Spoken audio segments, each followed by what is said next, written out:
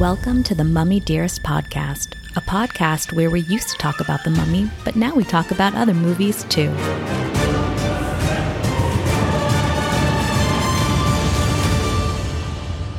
Welcome back, everybody, to the Mummy Dearest podcast, where we unwrap pop culture from the 90s, 2000s, and today. I'm Zach Mellon, along with Sloan Steele. I did it. I didn't laugh. You didn't laugh. It is always different, but you didn't laugh. It's always different, but I think I'm going to stick with that one. I like that one. I like when it's always like a tentative unwrap. Because I want to say like something else. Like unwrap is so unnatural to say. It is, but we did start this with the mummy. And so I feel like we have to keep it. We have to keep it. And we're going back to our mummy roots today. We're going back, you guys. Brendan is here. Not with us. I'm really excited. Please welcome to the stage, Brendan Fraser. Yay.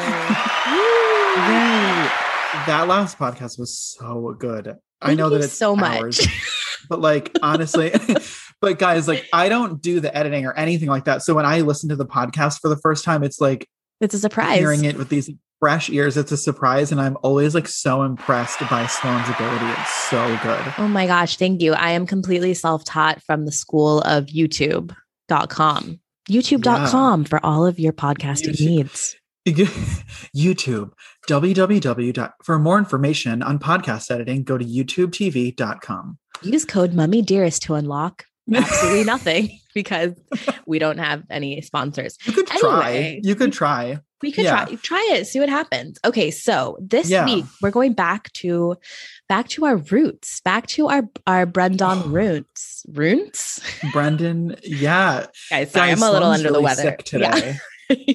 I'm sick. I have my tea and I'm sorry about my voice, but some people might prefer this voice. Yeah, totally. You know? It's very seductive. I've been told, thank you. Oh yeah. That phlegm.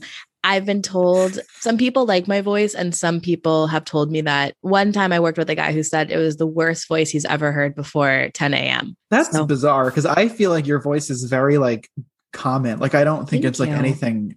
Thank you so much. Especially when you do that. Thank you. Thank you. Rex always tells me, my son always tells me I have a nice voice. What? You're like Luann.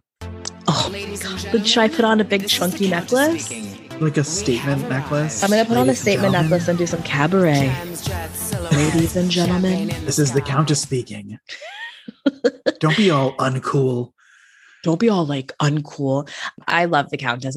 Her book, by the way, for any Housewives fans who haven't read Class with the Countess, highly recommend that read. Have you read it, Zach? No. Zach?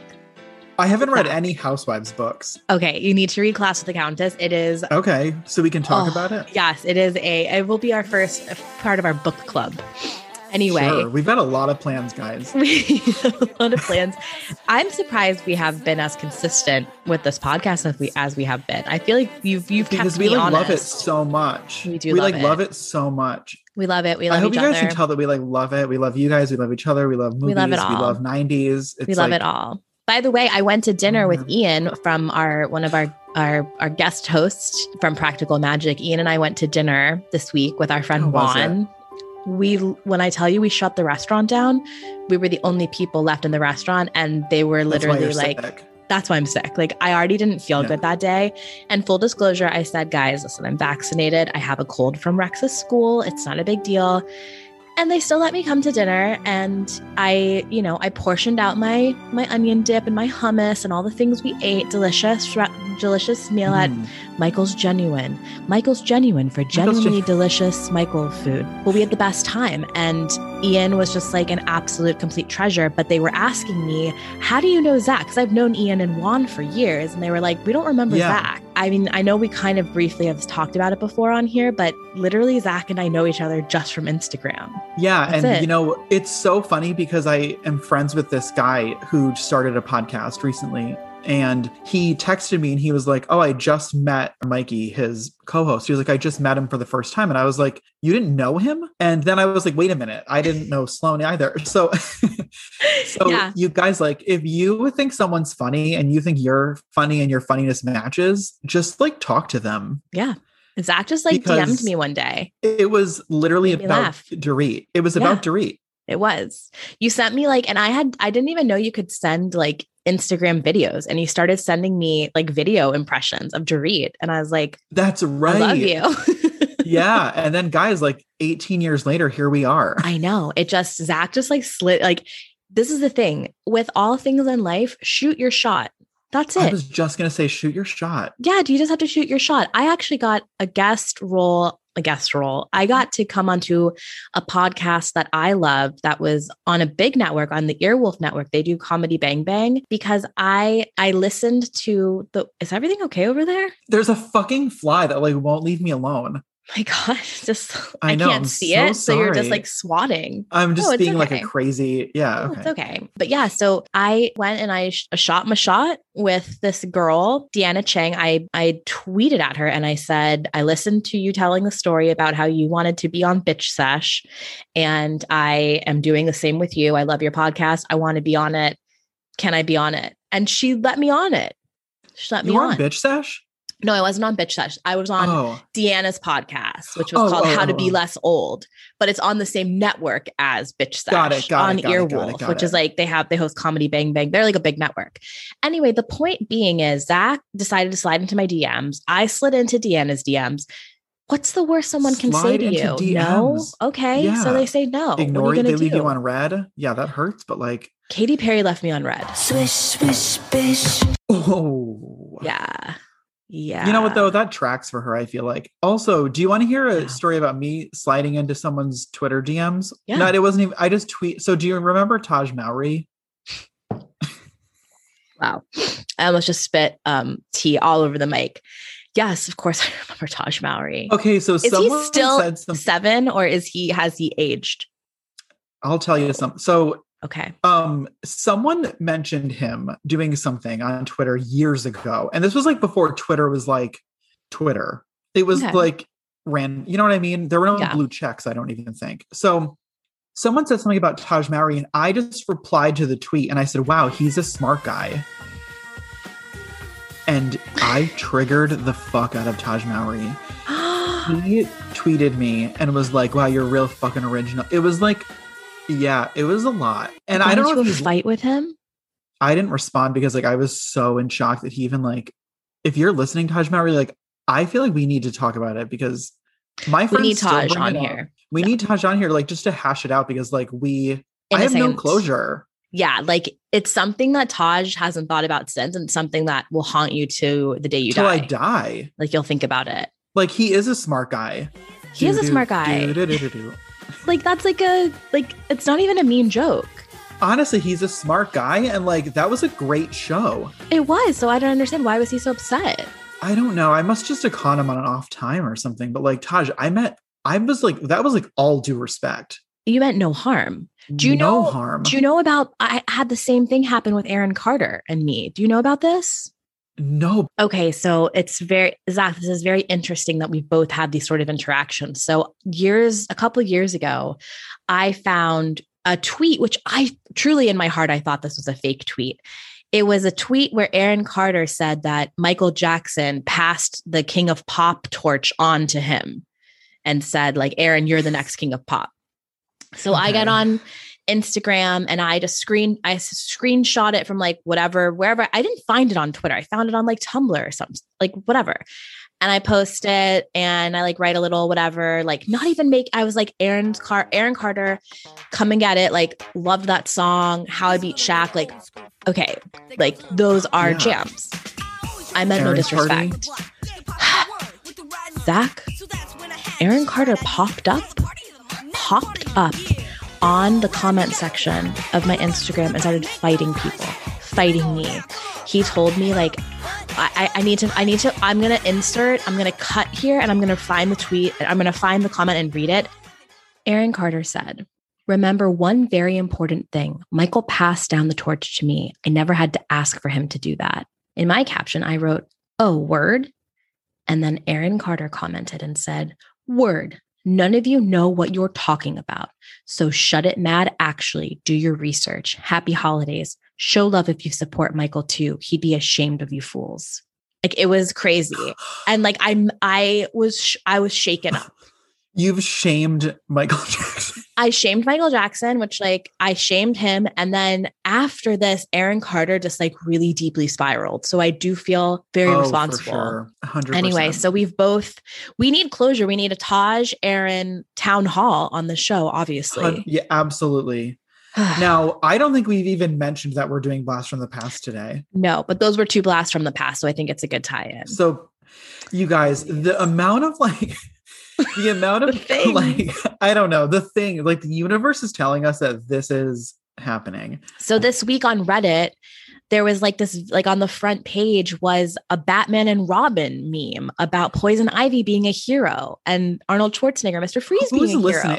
I said this last week, but like, who is listening to this? Who is like deciding to make these things go viral after we speak about them? It's definitely Serena Williams' husband, Alexis Ohanian. Is that his name? I don't know. Anyway, we're doing Blast from the Past. We're doing Blast from the Past starring Alicia Silverstone from Batman and Robin and Brendan Fraser.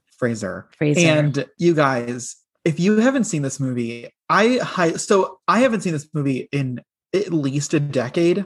Wow, really? And yeah, for sure, at least a decade. And I went into it like, I felt like I wasn't going to like, I was nervous that I wasn't going to like it again. I was like nervous that it was just a movie from my past. It was just a blast from the past that I remembered. But no, guys, this is a truly heartwarming 90s rom-com that we all need to watch.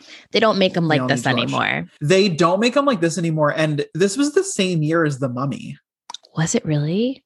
It was this. So it was released the same year as The Mummy. I couldn't find when Blast was filmed, but The Mummy was filmed in 98. Interesting. So Brendan was like the same age.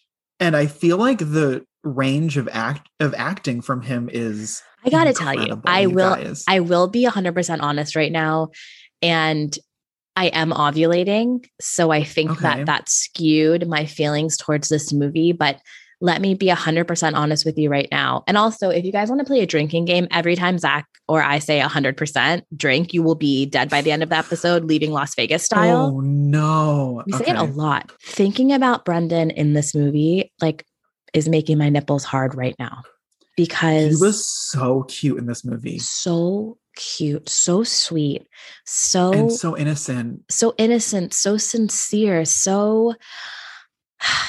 Like I understood why she was so, I understood why she was attracted to him. Like she could fix him. She could like teach him. But he was also a Renaissance man. It was like this weird, this weird thing. That fight at the bar. Like, okay. Guys. The bar all right, scene. Let's get, when I got to the bar we're scene, about to spiral. I was like 20 minutes ahead of Zach in the film. And when the tie-in reveal came from last episode to this episode, I was screaming out loud at the TV screen. And I was like, I can't believe it. We'll get to the bar. We'll get to the bar. Where do we start? So a few facts about the movie. Yes. So Brendan, you guys know that I'm like obsessed with ages of actors. Brendan was 31, just like he was in The Mummy. And Alicia was 23, which is a shock to me because I don't mean this like at all by offense, because I think I have like 16 things written about her that are just amazing, but she didn't look 23 to me.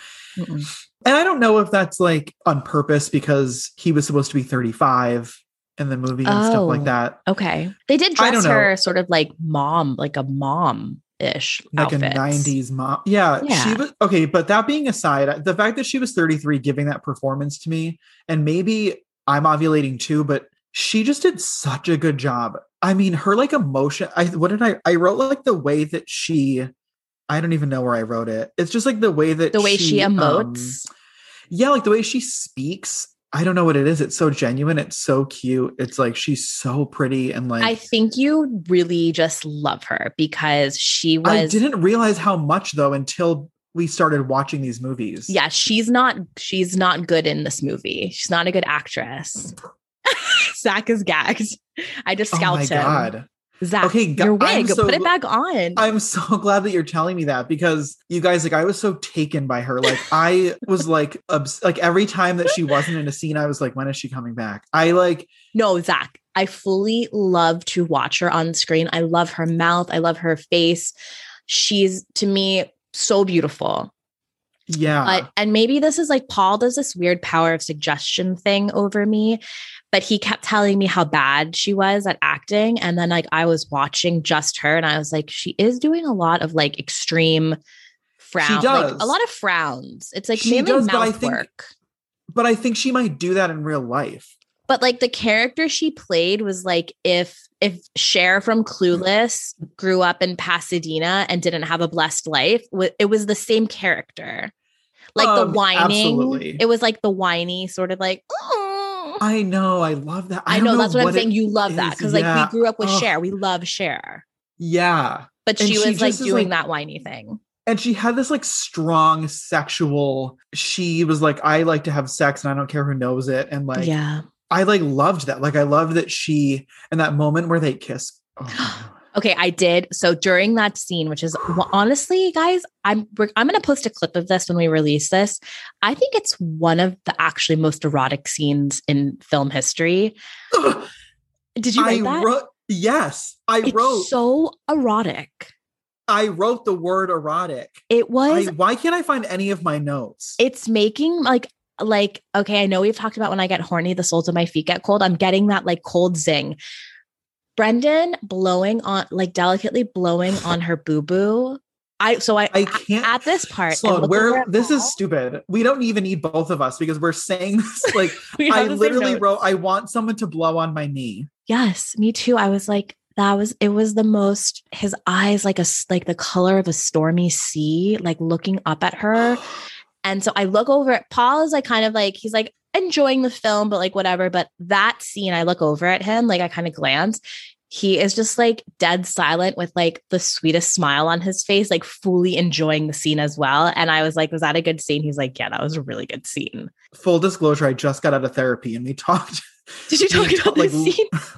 We didn't talk about the scene, but we talked about like sensory things. And I don't know if I'm coming off of that and into this, but like the palm reading scene where she's like gently touching his palm and like the look, and he's like having like, he's clearly getting an erection. Yes. I looked at his pants. I looked at his crotch during that scene. Did you? I didn't, but like his face said it all. There was nothing in his pants. And in that moment I go, he's a really good actor. I would have popped a wood for sure. Oh my God. When she was giving him that palm reading, it was like so soft. And I wrote ASMR. I said palm reading scene is erotic ASMR. Okay. We need to do a ASMR compilation of this film because there were lots of ASMR tactile moments for me that just got my me body through. Washed over with the feeling of like ASMR. Mm-hmm. Like I love getting my palm read. Like getting my palm read could put me to sleep in a matter of seconds.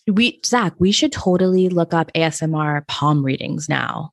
Well, I know. I'm totally going to do that tonight. Okay, cool. Zach sent me the crazy. What was that ASMR you sent me the other day? What was I didn't the title? even watch it. It was like like weird I come to Earthling. Earth. Yeah, I come to Earth and perform a doctor exam on you. It was an alien. It was like a guy in full like 4-hour alien makeup. Oh my God. How insane. Okay. Anyway, we need to start at the beginning really of quick. This. Okay. So this movie was released for Valentine's Day, 1999. I think that's so cute. Can you imagine all the 90s people? I know. Oh, the 90s people going to Ruby Tuesdays or TGI Fridays, Chili's, and then they're going to see this movie. I'm just holding in their farts together. That's so sweet. I love that. Yeah. Really cute. And not talking the whole movie. On a bad note, this movie was a big box office disappointment. The budget was $30 million and the earnings for were... what? That's what I was like. It was filmed in houses in Los Angeles. You didn't even have to drive anywhere. Like it was. They rented U-Hauls and filmed at a grocery store. What are you talking about? $30 million. Well, Alicia was probably 20. Oh, I wonder what they commanded for these roles. How much is Dave Foley? He's got to be 15 mil. He's got to be at least $250.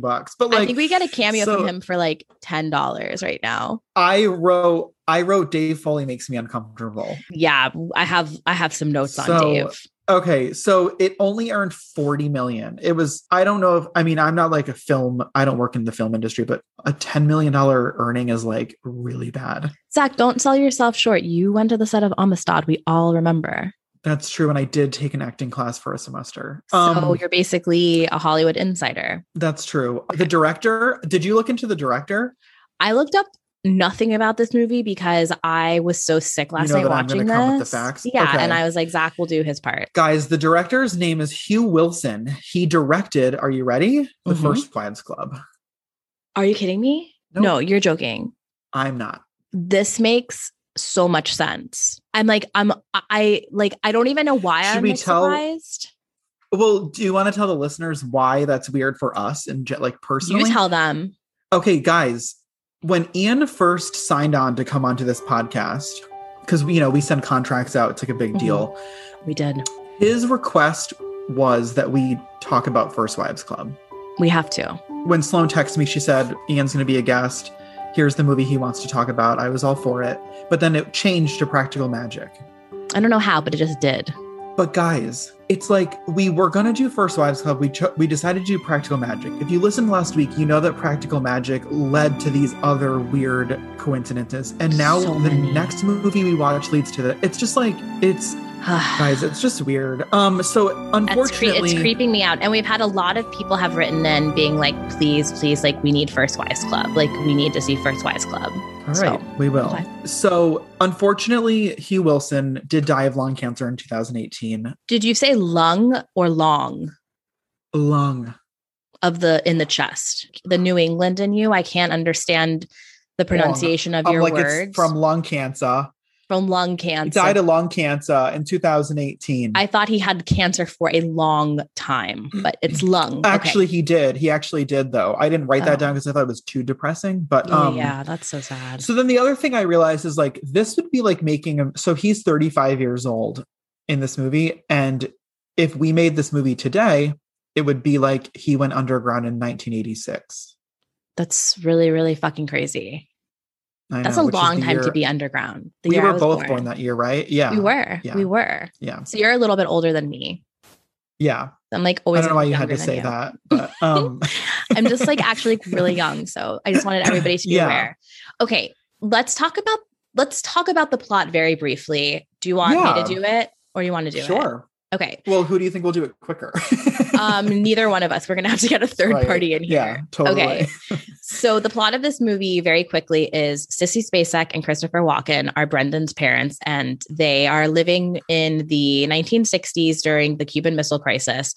Sissy Spacek is pregnant at the time, and which we'll get to that. We'll get to Sissy Spacek being pregnant in this movie. Anyway, Christopher Walken is building this bomb shelter underground because people are very scared of bombs going off. The TV comes on. They're having a dinner party with all these people. And Kennedy gets on the news and he's like, there's going to be a war. That's not a good Kennedy accent. There's a war. There's a war coming. So they take everybody out of the party and Christopher Walken's like, we got to get down to the shelter. Like the big one's coming. The big one's hitting tonight. They go down to the shelter for reasons unbeknownst to us.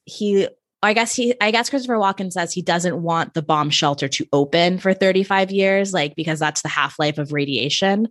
So it's a 35-year lock that they can't get out of, which seems like a bad plan. But anyway, they go down into the shelter. And unfortunately, that night, a plane crashes in their yard. Coincidentally, a plane crashes. So obviously they hear all this noise.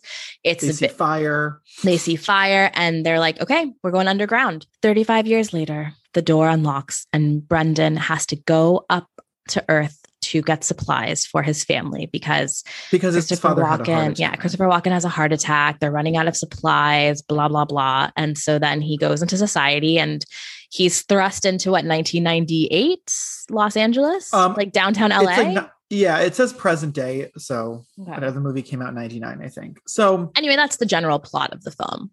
And hijinks ensue. Hijinks fucking ensue. So right away, you guys, and I know I bring this up every single podcast, but I got such quarantine lockdown, like PTSD. Zach, my whole notes are just, I don't know if you can read this. It says this movie is giving me quarantine PTSD. Oh, yeah. Oh my God. Okay. I was getting like very uncomfortable watching this film. Me too. I was not happy.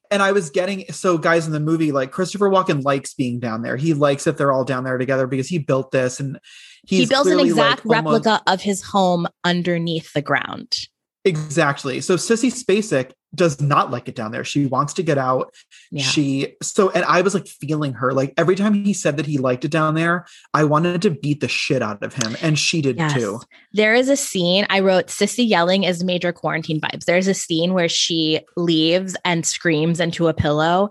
I can't tell you the amount of times as a mom, I came into my room, I grabbed a pillow, I went into my closet, and I literally screamed into a pillow and would just beat myself in the face, like near the pillow multiple times. Yeah, guys, like if you did not, if you guys got, Sloane's taking a robe off, I'm getting like anxious. Yeah, no, it was, and I know I feel so stupid talking about it, but like, it was so the vibe. I was getting like such a vibe of them, like just being in that house and not being able to move. That was me. God. That was me and Paul and Rex. It was hard to watch. And like the homeschooling, like I literally just lived that experience. And I kept thinking to myself, like, what did people do without TVs and phones and tablets for kids? Like, what the fuck was happening down there? They got out of that. So like 35 years. 35 years, but also that kid was very well behaved. Because his best friends were in their 50s. So but Rex's best friends are in their 30s. And he has no idea. We say that like my friend's daughter was an only child for most of lockdown. Uh-huh. So she hadn't seen a child for like months and months and months. And her only friends were like adults. Me and our other friend, like we were like her best friends were 35 years old. Like, and she sometimes acts like a legit 35-year-old. All the things that Rex says to me, I'm just like, what's happened? Like, you're so mature. Like the other night I was reading him a bedtime story and I started laughing and he goes, Mom, you're riling me up. You can't do that at bedtime. I go, Rex, you gotta leave him alone. I was like, dude, I'm sorry, man. He's like, this is calm time. This is calm time. This is time we put on the Calm app. This podcast not sponsored by Calm app. Okay. But I feel like it could be because they sponsor a lot of things. We could reach out. Yeah. Okay. Okay. So Sissy Spacek is playing a woman able to have a child was a bit of a reach because she was 50 at the time that this was filmed. Paul looked. They tried to make her look. They needed someone who looked 70 but also 30. They could have asked me. Put me in, coach. I'm ready. I'm ready to go. And I said, Christopher Walken is the same age in every movie I've ever seen him in.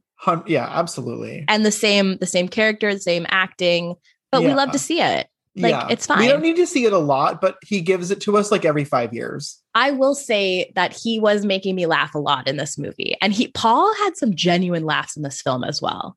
I did. I wish I wrote down which ones because I can't remember now, but I laughed out loud a lot. And some of them, like, even though Dave Foley makes me uncomfortable, but some of the things he says were really funny. Paul said that the thing that made him most uncomfortable about Dave Foley was Dave's hair. It was again a Julius Caesar, a black Julius Caesar, not black like color, skin color, like black hair black. Julius Caesar. Yeah. How did they live in that house, Alicia? I wrote. Hold on. I wrote, what is Troy do? Is that his name, Troy? Oh, I have all I know is Adam and Eve, which by the way, we haven't discussed that. That's the characters of Brendan and Alicia are Adam and Eve. I said, what does Troy do to afford all of this? Because Alicia, her character just goes from part-time job to part-time job. Yeah. But they live in Los Angeles in this beautiful Craftsman. Yeah. In a great neighborhood. And they come home from shopping with like Barney's bags and Saks bags. And it's like, well, I think that was Brendan's money. So you're right. So I think it was Alicia's brother's house. She just like lived there because she's like a bum kind of. Wait, they're not brother and sister. Wait, are they not? Are they? Oh my God, I thought they were. I thought they were just like, because he says something about mom. He says like mom didn't do that. Do they have last names on IMDb? Oh, it just says gay housemate and best friend Dave Foley. Yeah, I thought they were just friends. Oh my God. So they're just friends. We just looked it up. They're just friends. They're just friends. Yeah. Okay. All right. Let's go back to the beginning though, because I have a question for you.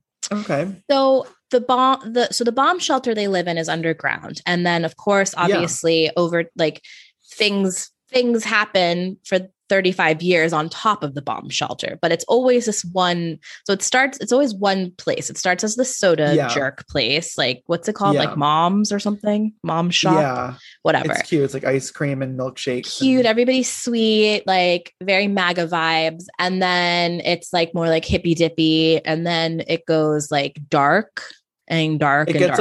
It's like disco-y. Then it goes into like a dark 70s disco-y, and then the 90s, forget it. It was like, yeah. So the guy that owns that bar, what was his deal? Why was he there? Why did he go insane? Why did he let it go to ruin? He was very depressing to me. His character was really depressing to me. So had he been stuck there for 35 years as well?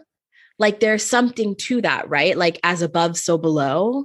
Well, the movie is like so biblical, like it's insanely biblical. So just to be clear, guys, as soon as the house blew up from the plane, they bulldozed it, built a restaurant, and the woman worked with her son there starting in the 60s. Mm-hmm. And then they worked there the entire like length of the 35 years. And at one point, like she quits and says that he can take it over, the son. Yeah. But the son progressively gets more depressed because obviously if you're just working as like a bartender for your mom for 35 years, like that's what's going to happen. Yeah. You're not going to have a good life. I think he said he was like a heroin addict or something at one point. And then he got like a forehead tattoo. He got a forehead tattoo. So then when the 35 years is up, Christopher Walken emerges from this elevator in the floor. And this guy thinks that he doesn't think he's God, but he thinks he's a god. Yeah. Some kind of deity from underground. Yeah. Exactly. And then the next day, so then he sets up a shrine. And the next day, Brendan pops up, and so he says, "Are you the father?" And Brendan says, "No, I'm the son." Yeah. And then the next day, Sissy comes up, and she's like, "I'm the mother." And there's just like a whole crowd of mutants. So it's like a cult at this point. Yeah. So when Christopher Walken goes into 1990s after being underground for many years, it's like rap music. We get some transphobia right off the bat. I mean, but he was actually very sweet to them. I felt like they dealt with it in a very like 2021 way almost. There was kind.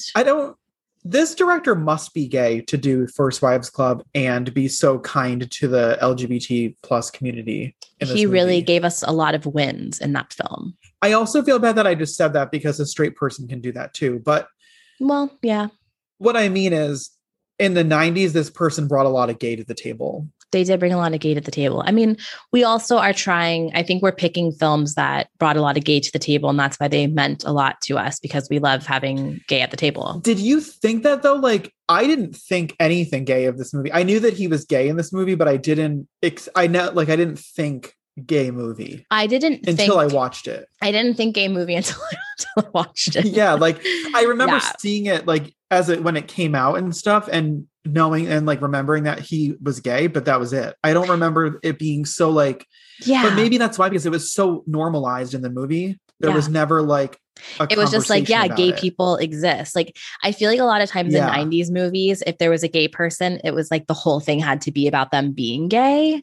Right. Like, and he did play like the gay best friend where he had to be like witty and snarky and sarcastic, but yeah, like all gay best friends are. That's their only so it was role. Fine. There was that. And they like mentioned him being gay. And remember, because then Brendan's he says I'm gay. He says I'm gay, and he says, "Oh, good for you," because he thinks it means happy. Yeah, exactly. In that time period, like you had to make a big deal of like somebody being gay in a movie.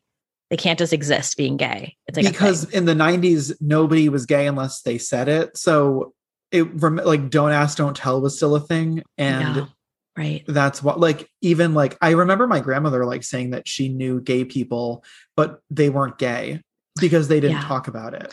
They like live, like you live together. Like that's your roommate. Right. Or they married women and had children, but they all knew that they were. That's my dream life. I would love to be married to a gay man, have a child. I mean, we've talked about this. Like that would just be, I think it would be easy and nice if you could do like it. co-parenting and like, just like casual. Anyway. Okay. Anyway, guys, to the film. All right. Ooh. Guys, we're not recording at night this time. So if we sound like a little bit more, I feel like we do sound a little more reeled in. Yeah, we sound reeled in. I mean, I sound sick and I sound like underslept, but I think we can get it together. Plus, we have a time limit on this episode because this is a work day and I have like meetings to get to. We have an hour and 10 minutes. We can do this. Okay. We can cover this. Where should we go next? So I said, since we're talking about sexuality, imagine how unexplainably horny Brendan Fraser must be. Zach, I got that in my notes. I go, is he jerking off? So I don't think so, because at the very end, when he brings Eve back to the home, Christopher Walken, then you see him explaining how the sperm goes in to the egg and all that stuff. So Brendan hasn't even gotten the fucking what? talk. Did you get like a director's cut? I don't remember that. No. So at the very end, when they're in the house that they built for them, so at the end, spoiler alert. Yeah. Brendan finds out that all the bonds and everything that he had are worth like endless millions of dollars. So he has this house built, an exact replica of this house built like on this beautiful California mountain, and they're making looked dinner a lot like where Villa Rosa is now. It does. You're right. Absolutely. With their neighbors, Hanky and Panky. Yeah. Hanky and Panky rolling around the land. So Rumpy, Pumpy. Rumpy. Chicky. Anyway, we could do that all day. Yeah, there's a very quick scene where he's like telling him jokes. He says, like, have you heard this one? And he starts to tell the joke about the duck. And then he says, it like cuts to him saying, and the sperm swims up to the egg, because Eve is with him. So they're clearly going to have sex. And in front of the parents, or like at the parents' house. Probably like at a bedding. Yeah. Like it's like a bedding ceremony. Oh my God. Like very Handmaid's Tale. Yeah. So I think that, and it was the 60s when they went down there. So like, I don't think masturbation was like explained to people.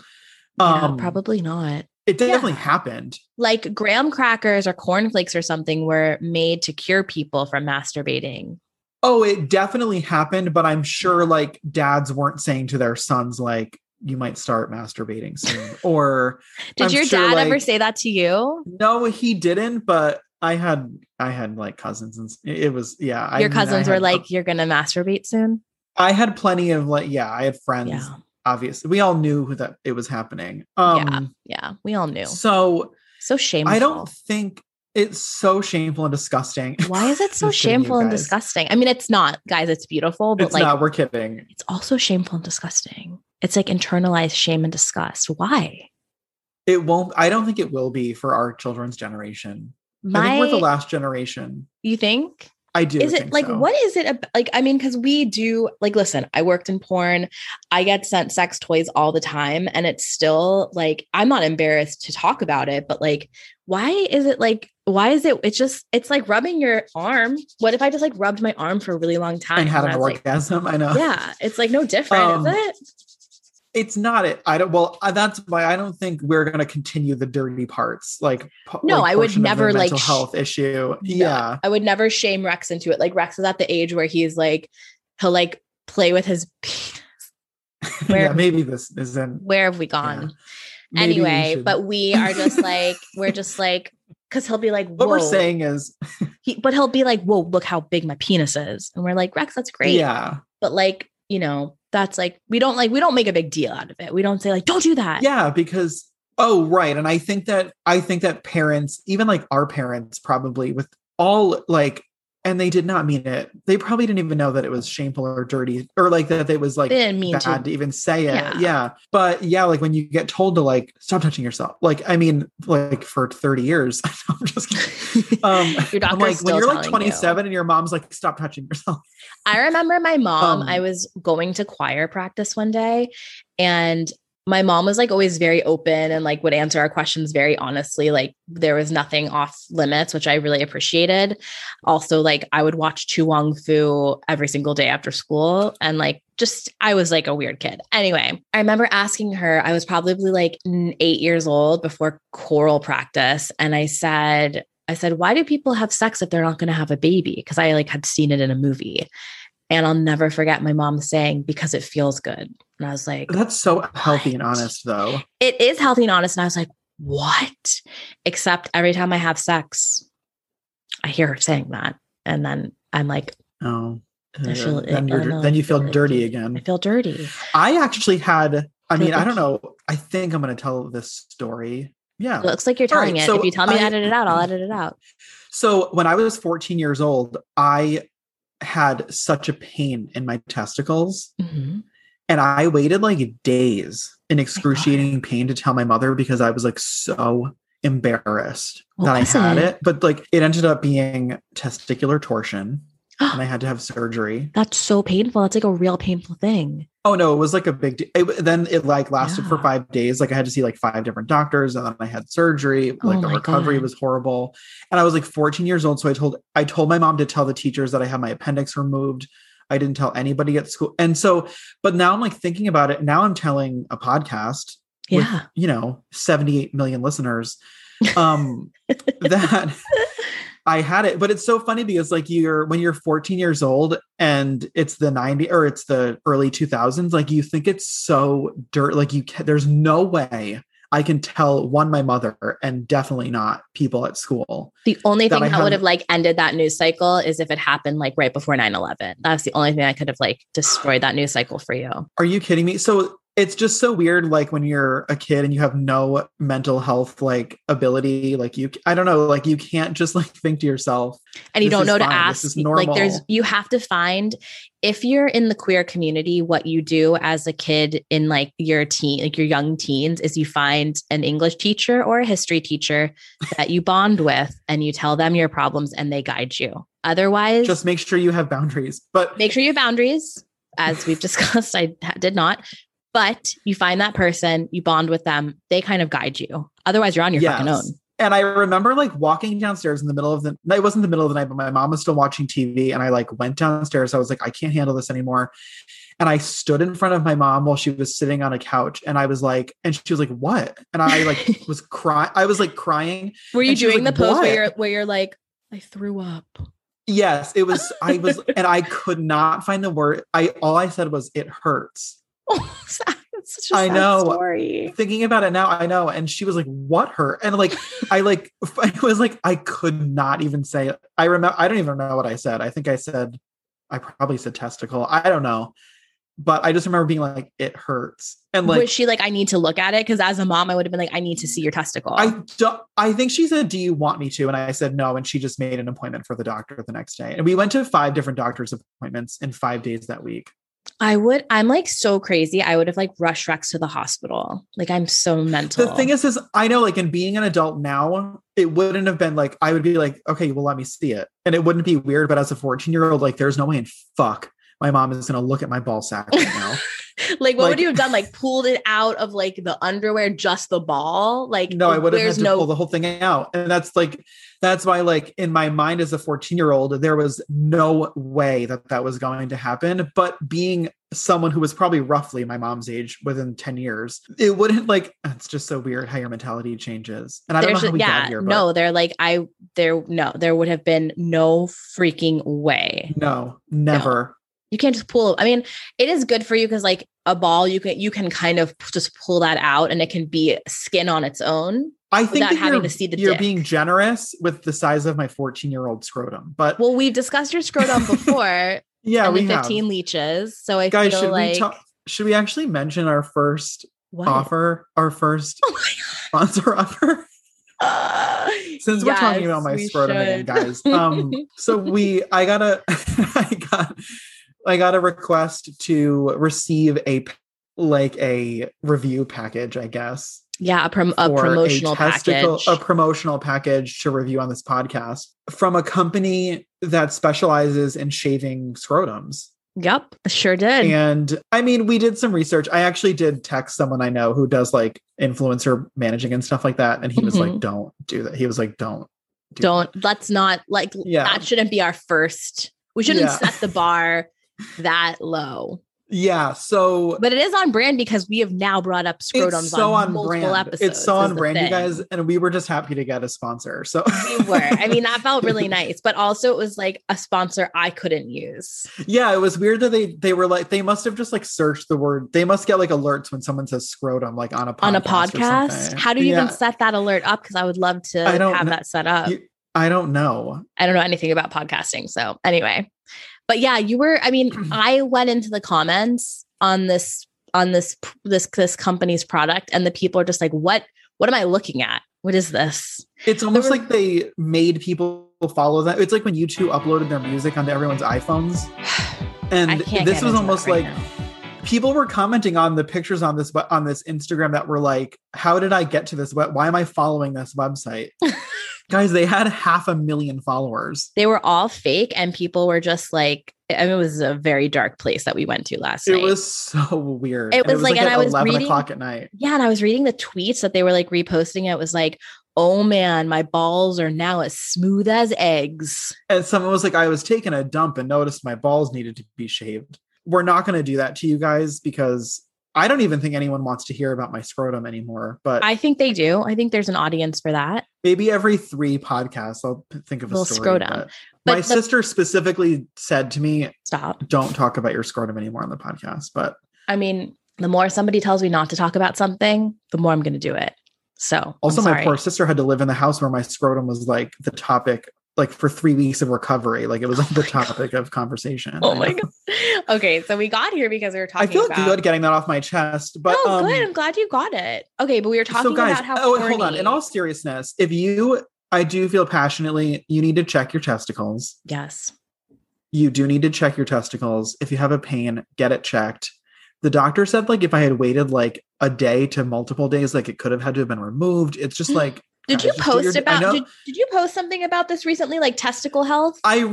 It was like Men's Health Awareness Day, or it was like Testicular Cancer Awareness Day. And I just shared something because it is important. Like, honestly, it's 99% curable. Yeah. Like it's 99% curable, but if you don't get it treated, it can result in like, I mean, ultimately death.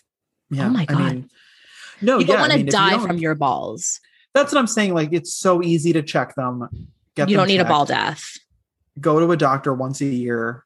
Check them out. That's it. Just get your huevos checked. I get it. All right. Yeah. Okay. Let's keep going. The more you know. So anyway, we were saying that Brendan Fraser must be extremely horny coming out of this. Yeah. The amount of wet dreams. Like his mom was laundering like crunchy sheets. She must have been. I can't. The thing is like, if he doesn't know how to masturbate and he is. But you figure it out. He would have figured it out. Even if you don't have like guidance, I think he would just figure it out. I think so. Otherwise he's having wet dreams. Like, yeah, I think all boys just like start rubbing their ding dongs against like the bed and stuff. Like you just figure it out. Even though I'm 35, if I had a penis at my age, I would like hollow out everything in my house just to see what it feels like to stick it into things. I really would. That's how I'd spend all my time. I think that's like a normal teenage boy feeling. Yeah. And if you were to like get one now, you would just be like, it would be like Arrested Development and you would go right back to like where we all were when we were like 12. Did you ever put your penis into something that you regret, like a non-person item? You don't have to share if you don't want to. No, but I didn't. Okay. I just can't imagine. I'm a cautious person. That. I'm a cautious person. Wow. I would just drill holes into everything. Anything with a texture that is soft, I would have put my penis or in. not, whatever. Anything. I would have tried it out.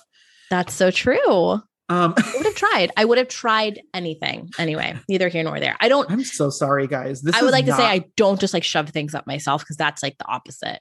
No, but I don't shove myself into things. Yeah. Okay. That's fair. So guys, we'll put a timestamp to skip this. So, blast from the past. It could be rated G. No, it's not.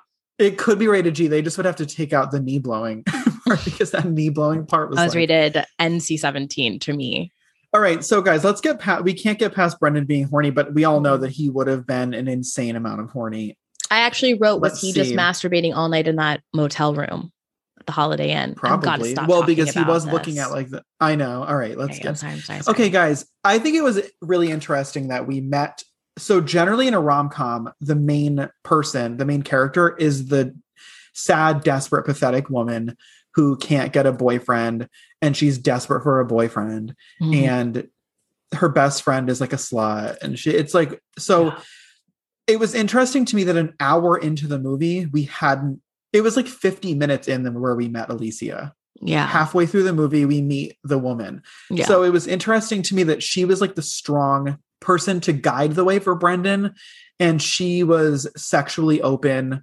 I think at one point she says, "Who isn't a slut these days?" Mm-hmm. And or Again, maybe Dave Foley feminism. says that, but I think Dave Foley says it, but like feminism. yeah, and it was really nice to see, like, she didn't care if she kept that job. She stood up to that man. Brendan. She walked out of that job. She saved Brendan. Brendan needed the saving. Mm-hmm. Brendan was the sad, pathetic one who needed her. And it was just, it was refreshing. It was like very apparent. I liked her role because I think if we're going to look at this movie in like a biblical sense, and she's Eve is sort of the one that cast us from heaven or whatever. Yeah. And this redeems Eve as the savior of Adam. Totally. So yeah. I'm just going to read into it that way. You're Okay. totally right. Well, I guess we can end there. I'm just kidding. We can keep going. I just wrote Alicia is stunning. Her hair was curled the whole movie. Oh, I wrote about it. I miss her feathery hair. Yeah. So her hair was curled the whole film. Beautiful, like ringlets, which like at one point someone on set did say, what if we brush it out a little bit? We give her more of a wave. And that scene I appreciated because the entire movie, she had the hair from the end of Clueless when she's a bridesmaid, which like, why was she a bridesmaid at her teacher's wedding? I know she set them up, but anyway, off topic. But remember when Paul Rudd, Josh kisses her and he pulls on the ringlet while they're kissing? Do you remember that moment? I don't know. That for me is like a moment in my life. Anyway, when he pulls the ringlet, it was very much like that was her hair the whole film. So I was like, are we going to get another ringlet pool kiss? I really wanted one, but we didn't get that. But we got beautiful kissing. We got beautiful kissing. And I wrote the scene where they first meet is so cute and it's so cheesy and nostalgic. And the music was like so cute. And the music in this film was a little crazy. And I remember the song that they meet to. It's not a song. It's like an instrumental. It's like it's an Alan Silvestri it's like original. A cheesy 90s. Yeah, no, it was like that. Okay. It was like a 90s.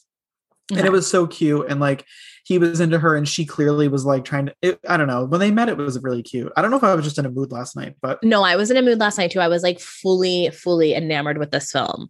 And it wasn't like a meet cute. Like, you know how it wasn't like they bumped into each other. She was like this like brassy, brazen, like get out of here. Like you're getting scammed. I loved it. And then I know. She thought that he was going to murder her. There's a lot of points in this movie where, because she doesn't know that he's been underground and he doesn't want to tell her. And so there's a lot of moments she thinks he's like an alien. Well, the scene where, so at the very end, he decides to tell her the truth as to where he comes from.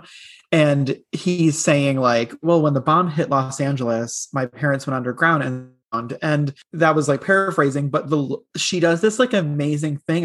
I thought with her like face where she's not able to, she's like not telling him that she's panicking, but the audience can tell that she's like, fuck, I can't believe I fell in love with another psychopath. Yeah. Like, and it is right off the heels of the most beautiful, passionate, not even passionate. It was just like the sweetest, most erotic kiss. I wrote the noise that she makes when she kisses him. It says Alicia makes this noise when they kiss. And she's like, I can't even do it. It was like, you hear that? So it was like, she makes these like noises of like, she's like so overtaken by this like sexuality or something like. And she asks him if he's a virgin. Oh, because I'm like way more into Alicia Silverstone than I ever thought that I was. I know you really were. I was more into Brendan than I ever thought I was in this film. Yeah, well, he was so cute in this movie. But he was so cute in this fucking movie. But okay, when they kiss right there in that moment, and then like he pulls away and he like starts to tell her about like where he comes from. Like, does she really think he's from Alaska? I think that they're like going with that. I think she thinks that he is like lying to her, and then, but like I would have assumed he was a time traveler. So this is before social media and all that stuff. So like when you meet someone, I guess you don't really have like I don't know, you're not in contact with that many people like we are now. That's true. Yeah. Like she wouldn't be able to like fact check where he was from or anything about him. Like you didn't know anything about, there was no Instagram. There was a time when you didn't know about people. You couldn't look people up. You had to trust them. You had to trust them. How dangerous.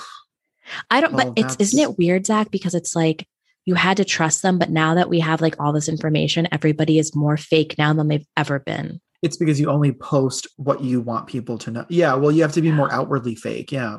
Yeah. I'm Unless like, you're going to therapy for a year, because now I just feel like balls to the wall realness. I'm very real. I like to keep it real. I like to just keep it real. I don't like to be. You know who also likes to keep it real?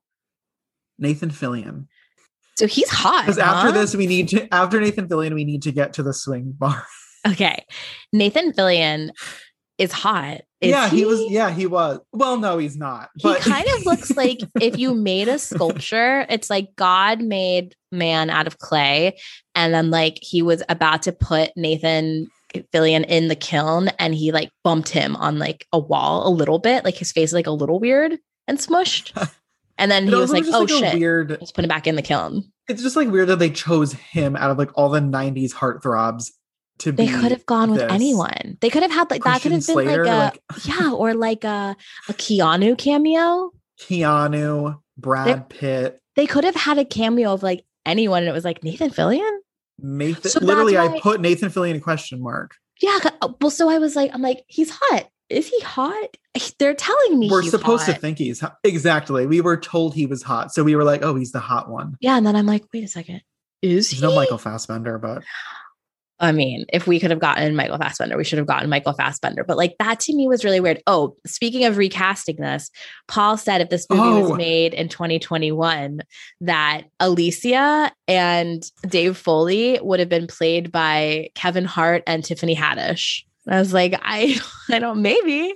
I don't know how Kevin Hart would do in a gay scene, but I'd like to see it. I do think that would be good. Kevin Hart as Dave Foley's character. That would be really funny. That. I don't think he would play gay though. I don't think he would either. I know. I get a vibe from him that he's like a little homophobic. I think he's like outwardly homophobic. Oh, is he? I think so. You know what? Now that you say that, I feel like I do remember him saying something. Yeah. That he had to apologize for. Yeah. Yeah. I think, I do. We'll fact check this and never get back to you guys. Yeah. So don't worry about that. Right. Okay. Yeah. Anyway. We'll just text each other and that's it. What is a champagne cocktail? This is going to really weird you out because next to me, I have a book from the 1960s. Well, no, but you don't know how, guys. Here's another. I was going to tell a story on this because Sloan just held a book up that says Playboy cocktails or whatever. And my mother just told me a story. My mother just told me a story about how this rich guy used to take her to Manhattan to go to the Playboy Club to get dinner and drinks and dance and stuff. Oh my God. Was that fun? I'm assuming it was. She said it was. That must have been so much fun. My mom was so cool my mom would go to like Studio 54, the Playboy Club. She sounds like a blast. So cool. Can we have her? Blast she's from so the past. Cool. Can we have her on here? Yeah, but now she like really settled into like the cookie baking, sweater wearing mom vibe. I still respect that. Okay, so there's literally, a whole chapter on champagne cocktails. So I don't really know, but I believe like your typical champagne cocktail is like champagne and I think maybe like Kir Royale. Is that a thing? It's just like champagne with liquor. Yeah, exactly. It's like champagne with a little liquor and like maybe a little strawberry in there. And like a cherry. Know. Yeah. Like a little like brandied cherry. Because I just read the word brandied cherries. Got it. So I just needed to know that. The other I wrote palm reading is erotic. There were Blockbuster video rentals on the TV in the background, which I noticed. Oh. I fucking love Blockbuster. I miss Blockbuster. That was like such a vibe, man. Kids today will never know the vibe. I loved Blockbuster. I loved it until its last dying day. I wouldn't even get, I don't know if you guys remember when Netflix just like mailed you DVDs. The first thing they did was just mail DVDs back and forth. And I didn't even do that because I just wanted to go to Blockbuster. I would get Netflix DVDs mailed to me in my college dorm. I can't believe that was like, I know. So Isn't that fucking so old. Weird? It is bizarro. Wow. I know. Anyway, okay. So back to Nathan. Guys, we're gonna. Oh, are we going back to Nathan? Yeah, Nathan for you. We're very confused about Nathan Fillion. Very confused. Okay, so I actually had a question for you, but I now know the answer is no. I wrote, "Is Eve's behavior triggering you?" Because I know you don't like unpredictable. Like, hey, what do you do? She was very unpredictable. She was, but I understood her. I feel like I don't know what her zodiac sign was supposed to be, but I felt like You got I it. like You got it. her. I like totally got her because I like that she was becoming obsessed with this guy and knowing that she shouldn't be, but also didn't care and then got wicked jealous when he spoke to someone. Like, I get that. Like, I liked that. I liked that about her. And I she think was like that his protector. And then she was like mad that he was going to go out without hoe. she thought that he was like too pathetic to find anyone else. And then when he did, she was like, fuck. Yeah. Well, so they go to the bar. They get Brendan out of his crazy jacket that his mom had made for him. And Dave Foley takes him shopping and they give him like the makeover, which we didn't get to see the makeover scene. I'm sure that's on like a cutting floor somewhere in Hollywood. And that's the scene we usually get with a woman in these movies. And I would have loved to have seen it with him, like picking out. Mm-hmm. I feel like that's probably laying somewhere. Do you know what I mean? 100%. Because I would have liked to have seen, I feel like in my mind, there's a scene where Brendan is getting undressed in front of Dave Foley and we see like a whole Brendan 6-pack situation. You know what I mean? And Dave's like, oh my God. Like, and there's a 3-way mirror for sure. Yes. And like there's a tailor like measuring things. Yep. And like there's like a shirts are flying. Yeah, like I feel like there's a whole scene that we missed. He does the inseam and you see Brendan's face go, whoa. And then like the tailor's like, guess we're gonna need to let this out. And then Dave's like, he's like, guess we're gonna need to let that crotch out. Oh, I guess you've got a really big dong. Oh, okay. Yeah, see here? We'll get back to that. Okay. So anyway, in our fanfic version of Blast from the Past, there's a 45-minute tailoring scene featuring Brendan topless in a pair of slacks. I think he's in boxer shorts. Yeah. Oh my God. He was probably wearing like tighty whities. We missed he probably had on like the socks with like the holsters and stuff because he's from the 60s. Oh, that would have been wicked funny though. That would have been so cute. Like we need to see. I bet there's a deleted scene of this. Did I see a deleted scene of this? Because it sounds so like it could have happened. Why did we just made that up? And I think that I don't know why no one's like coming to us for film ideas. But we made that movie better. But anyway, so then they take him to the 1940s club where obviously Brendan is so at home. And Paul said to me, remember, this is like the time that like swingers had like come out a little while before this. And like there was the swing resurgence. But do you remember us talking about this last, like, and I want everyone to really know that we don't do this on purpose. We don't like pick the movie. We picked this movie because of Alicia Silverstone and Brendan being in our last So like we went into this one because we just did Alicia. We wanted to do Brendan again. And we were like, perfect. But we did not remember that they went to a swing dance club and we did like a 10-minute discussion on 90s resurgence swing dancing and 30s and 40s, like in the last podcast. So you guys are probably like, shut up, Zach, but like, we're going to point out every coincidence that keeps happening. I love synchronicity. I think that synchronicity is such a cool thing and everybody should be looking out for signs in their life. You should be, because it means you're on the right path. In my family, I'm so sorry. I had to interrupt us with an interruption. In my family, when you find a dime, it's like a lucky sign. My sister's business is reopening. And also it's a sign that my grandpa is visiting you because he'll leave you dimes. I've never found a dime. So my grandpa, like Popsy Doodles, like obviously just a dime bag. Popsy Doodles definitely loved a dime bag. But my sister is reopening her business and she keeps finding dimes in like the strangest places. Like she opened up one of the drawers in the fake motel room and she said smack dab in the middle of the drawer was a dime. She like walked into her new apartment and there was a dime on the windowsill. I mean, just like dimes galore. Anyway. Do you want to hear like one? I want to hear Should everything. we do like one? All right, wicked quick. So I'm on CoStar. I'm friends with this guy on CoStar that I know. And it said practice telepathy with Jeff. So I like screenshotted it, sent it to him as a joke. And I was like, I'm going to be sending you a message all day. So let me know what you think. And then before I went to bed, it was like 11 o'clock and I messaged him and I said, so my message all day was eat ice cream or want to eat ice cream, right? Or any frozen treat. So like then I messaged him, I'm like, did you eat ice cream or any frozen treat today or want to? And he said, I didn't eat it, but I literally just got off the phone with a friend and we talked about eating frozen yogurt. Oh my God. He lives 3,000 miles away. That's so weird. What does it mean? That I'm telepathic. Okay. Love that. Anyway, guys, so back to swing dancing. So I wrote, this generation would never. would never. You guys are doing your like, I'm a savage. Like you're doing little dumb Bougie, TikToks. ratchet. Yeah. What's happening? We were swinging around a floor doing numbers that, I mean, we could be on World of Dance.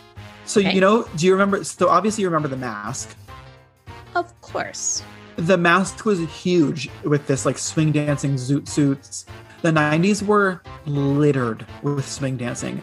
Charting in the top 40 on the radio was swing dancing, big band music. People were going to classes after work to learn how to swing dance. If you Going wanted to be clubs popular, to swing dance. if you wanted to have friends, you had a zoot suit, you had a fedora, you had a flouncy dress. Proms. You had Men were in these disgusting huge suits at proms with like hats and canes and like oh my god, it was a wild just like time. this. It was such a wild time, you guys, and like It wasn't I right. think and I think I mentioned this last time. Like I remember going to Disney World and like there were swing dancers in the streets, and it was just Yeah. like People were swinging Guys. everywhere you went. everywhere. Like you went to a Everywhere. party. If you went to like, I had to take swing dance classes so I could learn how to swing dance at parties. And I had Guys, just learned to high break school dance movies. the year before. Like it, like In the movie She's All That, they dance. So it's a new song that they dance to, but there's this whole prom dance routine that they do. If you, I'm sure you guys have all seen it or remember, but to it's to Rockefeller an- Skank.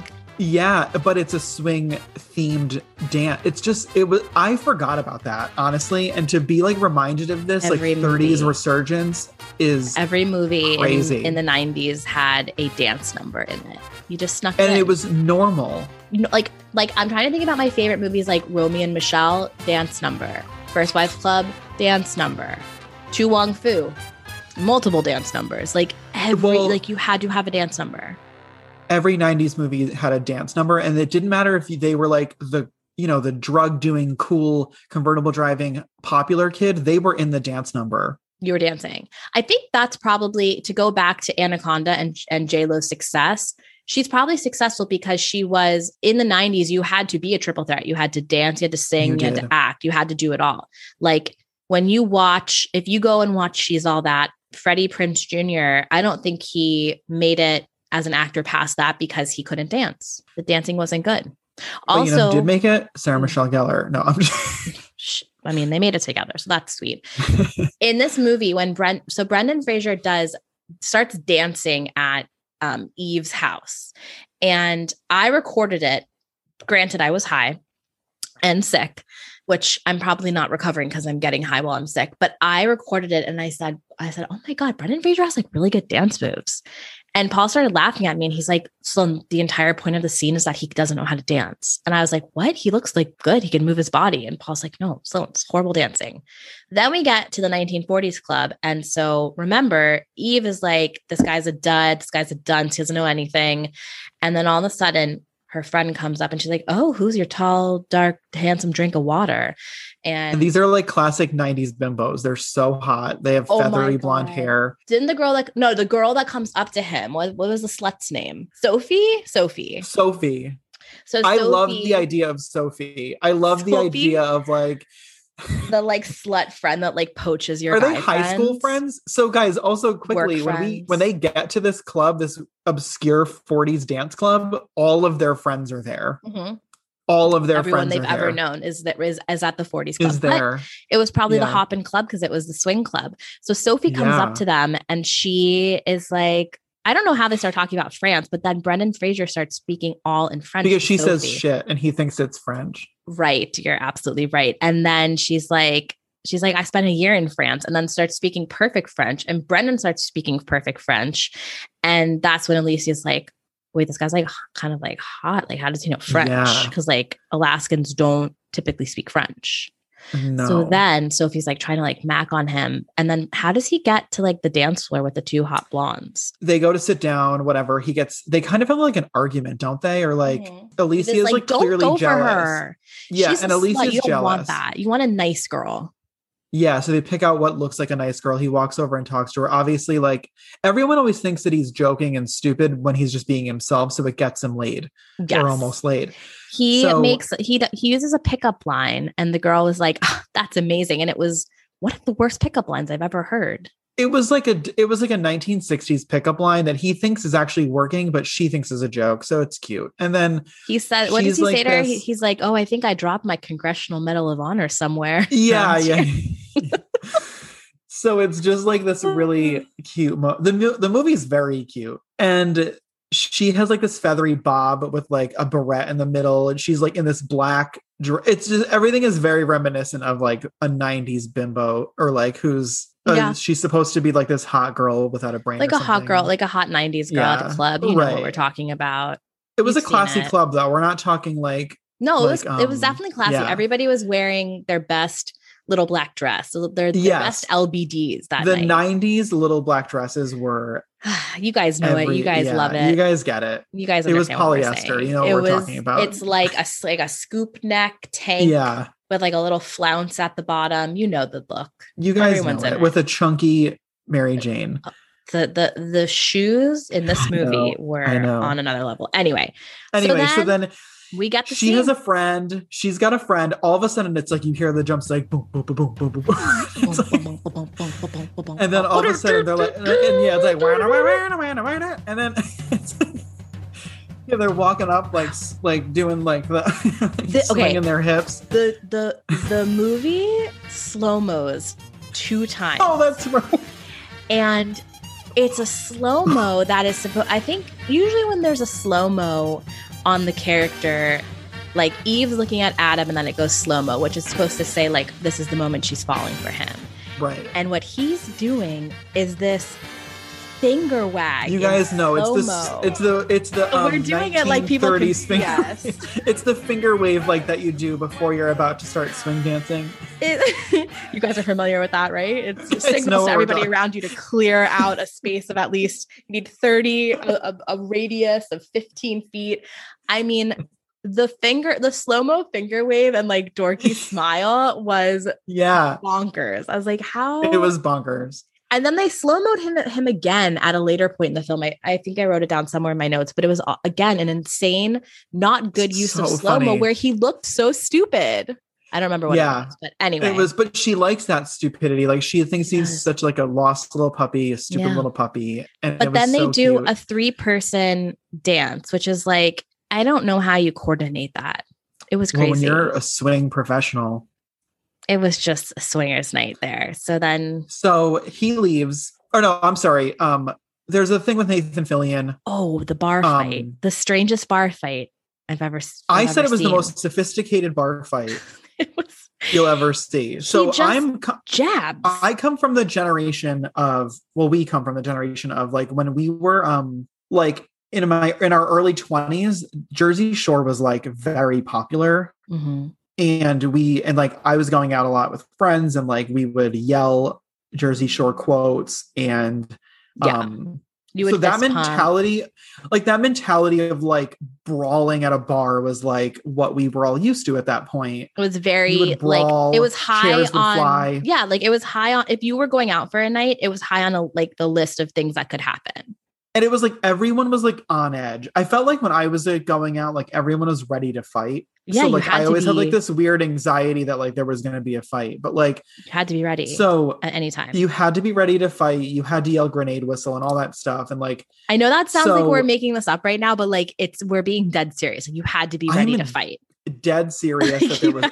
You were not going to leave a bar or a club without seeing a fight. Somebody was going to be exited out. Like with the security. Absolutely. Yeah. So he walks up to Nathan Fillion, who's speaking to Eve. And he was saying that he's like, yeah, I'm going out with that model from Harvard. Yeah. What? I was like, okay, Nathan, like, cool. And then, so a fight ensues, but Nathan Fillion thinks he's going to kick Brendan's ass. And Brendan just gives him a little jab to the nose. And he's like, what 4 times in a row. Well, because then Nathan is like, okay, we shouldn't really be fighting. This is like immature. But then Nathan Fillion tries to fight him again. And then he punches him before he can get a shot in. And that happens like 3 more times. But Brendan never moves his body. He just jabs his fist out. He just it's like a really clean, really quick little jab. Like if you were at so what Zach and I are trying to say is that would never happen because it would be a full on brawl with multiple people involved. Like multiple people would flip out. Yeah. And like, this was just like the quickest jab. It was so weird. Yeah. I want to film that scene and put it on our Instagram so people can see. I think that the So thing weird. about Nathan Fillion's character was that he realized that he could not be defeated. So he wasn't going to make a big scene. That was a very strange barf. That whole scene was very strange, but it let you see that Again, that this he's generation trained. would never. But it also showed you that Brendan is a Renaissance man. He's trained in French, in dancing, in fighting. Mhm. He knows how to do it all. And that was what, Right. and then Eve was like, what's going on? And then she storms out. She storms out. She goes home. She gets all pissed off and jealous and like concerned about where he is. She thinks he's with Sophie. Yeah. She ends up deciding to go to Sophie's to fight her, have a brawl. fight her for him. Yeah. And then he ends up at the house. She gets a cut on her knee because she falls down. She falls out of her car in a scene so out of place. And so overacted. Why? She's about to get in her car to go drive to Sophie's house, and Brendan like walks across the lawn and puts his head in the car, and he's like, "What are you doing?" And she, for some reason, I don't even know how you would physically do this, she front flips out of her car seat onto the road, rolls right out onto the street. Right in the middle of Los Angeles. I need to take a look at how she gets out of that and how she does that flip out of the car. So she scrapes her knee, and then that's when we get the blow on the knee because he's like taking care of her. And then we get the kiss, like this like beautiful, so like her lips are like so kissable, like, but and Brendan's so soft. Lips are also so Same. kissable. They were like pink pillows. We've spoken about this. It's the common denominator is Brendan. His lips with his soft kisses. His soft kisses. Those kisses look so nice. Like I know, and and when he was like, and she just like kept like rubbing her lips like on his lips while he was talking. He was talking, and she was like in ecstasy. Yeah, she was just like mesmerized. It was like the poison ivy, like yes, and she was just kept going like, oh, I mean, it looked nice. And then she's like, "Are you a virgin?" Yeah. And she says, "Have you had sex before?" Because I don't think he knows what a virgin is. And then he says, "No, I haven't." And she says, while her lips are still on his, "How is that even possible?" Because the kiss was so good. So he was probably down there in the bomb shelter practicing on like kissing his mom. Kissing his mom, kissing Sissy. Or do you think that he was kissing the slats on his closet? That's exactly what I think he was doing. He was like definitely doing something. He was practicing. Yeah. If that's the case, then everyone who did that as a child is probably like a really good kisser now. Let me just ask, if you have kissed me and you're listening to this podcast, please write in and let me know if I'm a good kisser or not. Like scale of 1 to 10, I would like to be rated. Yeah. And based on the rating, it will be shared. Yeah, no, I will definitely share it. Like this, I will give honest answers. I'll give honest feedback. I don't know how comfortable Paul will be with like my past boyfriends, like writing in to be like, you were not a good kisser, but what does Paul think about your kissing? He said, did I not tell you this on the last podcast? No. Oh, wait. I think you might have, but I don't remember what you said. He told me that I kiss like somebody who practiced kissing on a closet door. Oh yeah. He said he said that I use his lips like two little wooden slats, and I just like put my tongue in, like dart it in and out of the two slats of his mouth. So he said I'm nice. I know you couldn't hear that, but I'm like dying laughing. He said I'm a very bad kisser. And I was like, but here's the thing is that like I used to like a more wet, passionate, not wet, but like a more passionate kiss. But, you mean, yeah. But now post-COVID, the thought of like drinking someone's saliva is just like, whoa. I know. I don't want to kiss. COVID has changed. Why do we always get here? I don't want to talk about I don't know. COVID. Okay. I don't want to talk about COVID. So we have the erotic moment, the most erotic moment in movie history. Yeah. I think Alicia, and correct me if I'm wrong, anyone who's listening, Sloan, I think Alicia is erotic. Because listen, I just posted that video clip when we released the Batman and Robin episode. And the way that she's like using your feminine wiles to get what you want. And it's like very, I don't know, there's something about the way she speaks that I never noticed how much I like. She to me gives me, it's just like a low energy that she like, and I say this as someone who hasn't, like, I find her to be a very like in bed, she's a starfish. You know what I mean? Cause she's just like, I'm not going to do any work. Like you need put in the effort. Like I'm But I feel like here. she's like sensual. Well, she has those beautiful lips and those big eyes. Is my fantasy just like overwhelming my reality? I don't, there's something, as therapist Mike would say. Yeah. I mean, there might be something wrong with me that I don't see the sensuality. Like I saw Brendan's character very sensual in this film, but I think you mentioned like sensory stuff. And I feel like the world to him was such a new sensory experience that I think he portrayed that really well. He did, like looking at the sky. Yeah. Like sitting out in the rain. Do you cry at videos when people get to look in color for the first time with those color glasses? Yeah. I'm colorblind. So I'm colorblind. So yeah. I didn't know that. It's okay. It's okay. Why don't you have those glasses? Because I mean, I see colors. I just like, they're off. Like they're not like right. Have we never spoken about color before on this podcast? No, I don't think so.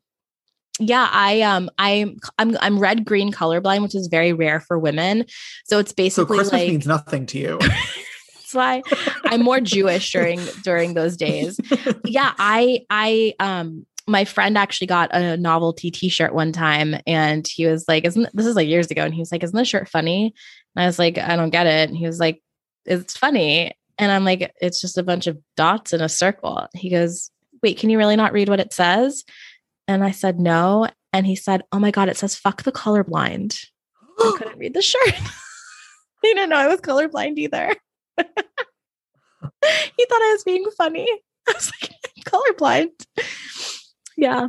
Oh my gosh. Wow, you guys. I know. It's very rare for women.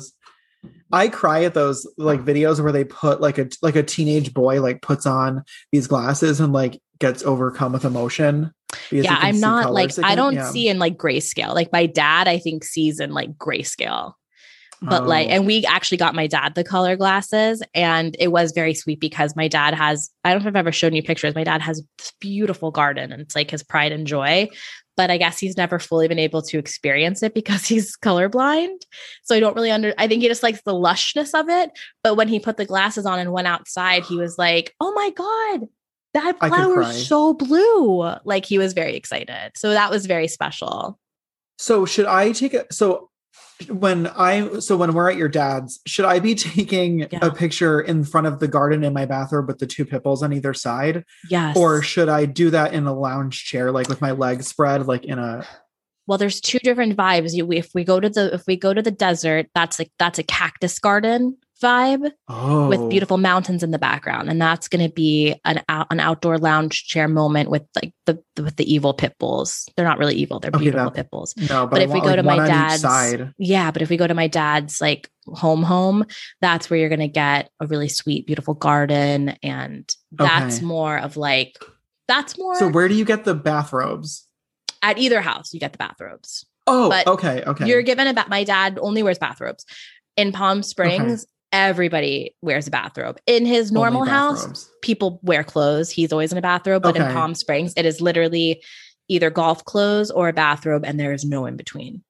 So you'll be given one upon arrival. I mean, so, and you've seen me. This is a different bath. Like I now have the bathrobe. You have about 70 bathrobes. Yeah, I have inherited the love of bathrobes.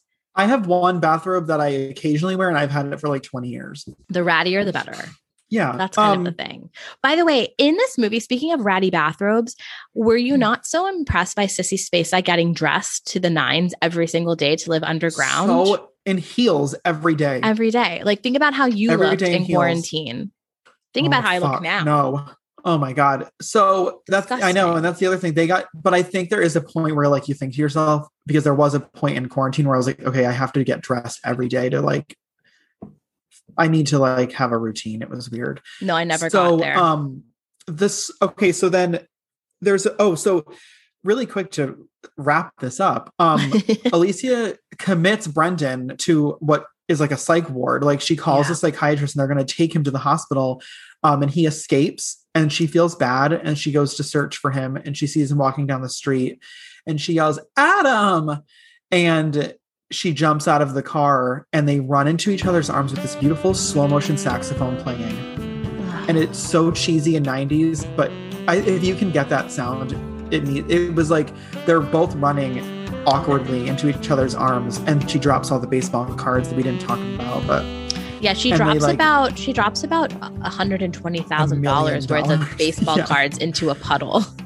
Yeah, exactly. I don't know. Oh, we get them back obviously because he has all that money. But yeah. So then, long story short, they find out he's a multimillionaire. They build a home. They live this happily ever after life. They have to tell the parents that the bomb never went off. They tell only the dad though. And he's like, "Don't tell your mother." And the dad, which I made a note of this when they tell Christopher, when Brendan tells Christopher Walken, there was no bomb. That was the moment QAnon started, because Christopher Walken kind of goes, "That's what they want you to believe." Yeah. And he's like, "Yeah, and I bet they asked to help money, huh?" Yeah. And Brendan's like, "Yeah, they did." Yeah, so that was the start of QAnon. Christopher Walken in Blast from the Past began the QAnon movement.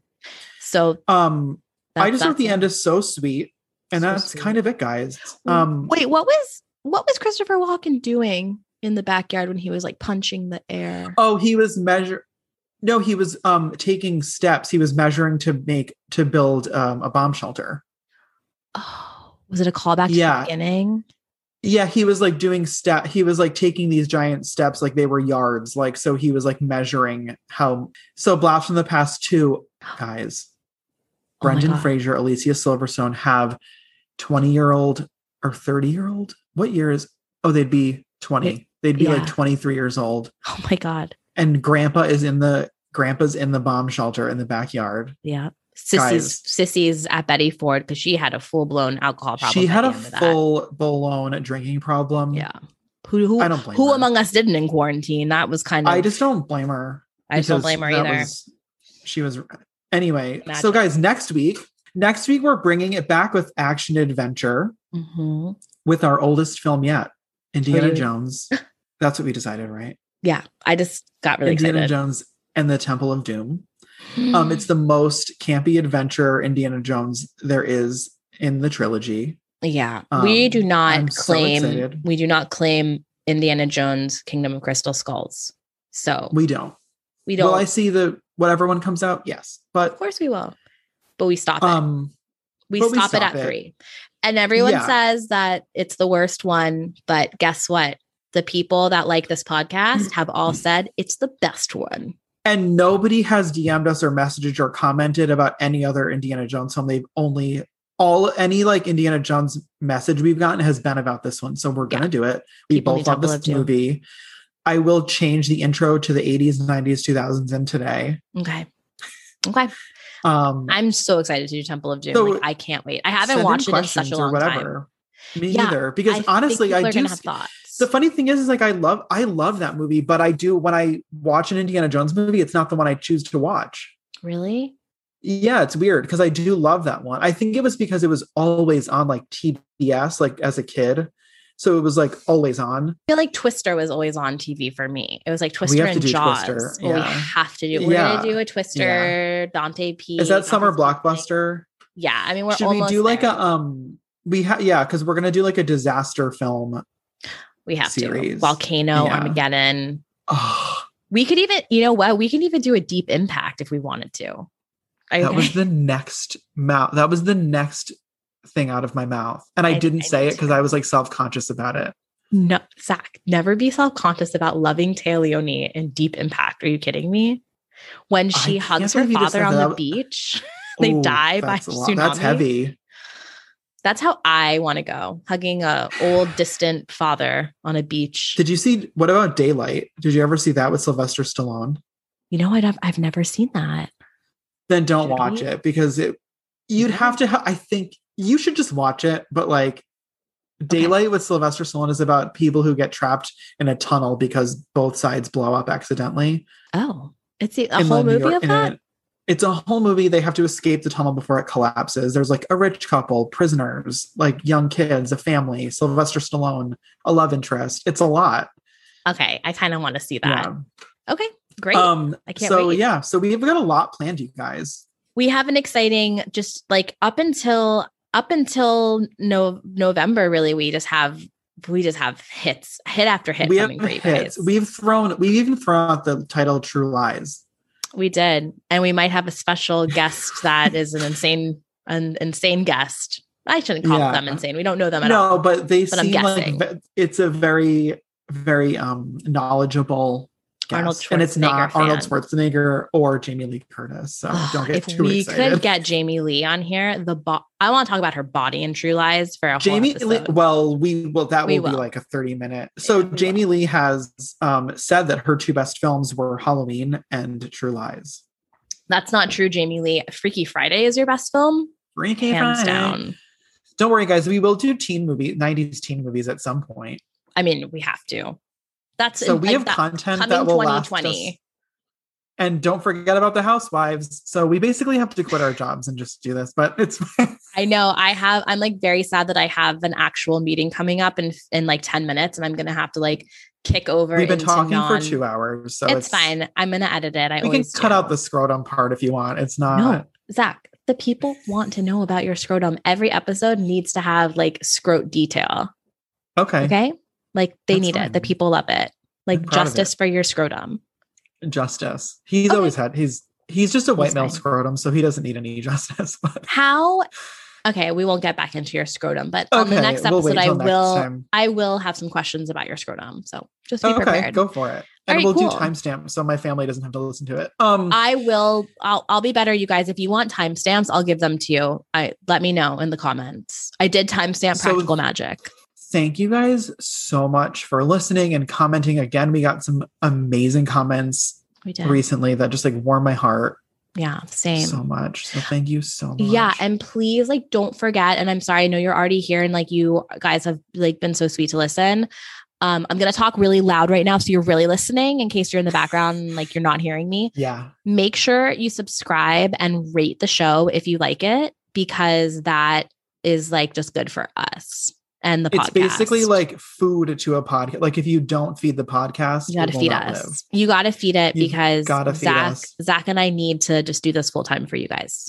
This is what we need to do full time, and we will do anything you want. Honestly, yeah, if you can get us there, we will do anything you want. OnlyFans, whatever you want. Zach will show his scrotum. If we hit once we hit 500,000 downloads, Zach will put his scrotum online. Okay. Sure. Yeah. Okay, sure. Great. And I'll put mine online. Okay. All right. So Zach, where can people find your scrotum? At Zach Mellon on Instagram. I think you guys know how to spell it by now. And yeah, that's it. Okay, cool. And you can always find him on Apple playlists, which I don't know how to do that. Yeah, guys, I have so many playlists on Apple if you want to listen to them. I'm going to find them. There's a lot of instrumental movie music. Okay, definitely going to find you then. You can find me at I am Sloane Steele. On Instagram. You can also find me at Oh My Erotica. That's OH My Erotica. We also have a Instagram for the Mummy Podcast, and it is at Mummy Dearest Podcast. And that's it, y'all. Yeah, guys, we're on a roll. So keep the food coming. Please just don't forget to like, subscribe, and share. Share with your hold on. Okay. Sneeze fart. Oh, bless you, child. Thank you so much. So yeah, share it with your friends, share it with your enemies, share it with victims, share it with survivors, share it with anybody you need to share it with. Just let them know. Okay. We love you so much.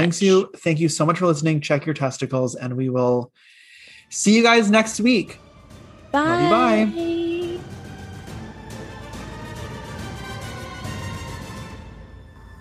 Thanks for listening to the Mummy Dearest podcast. See you next time. And remember, don't read from the Book of the Dead.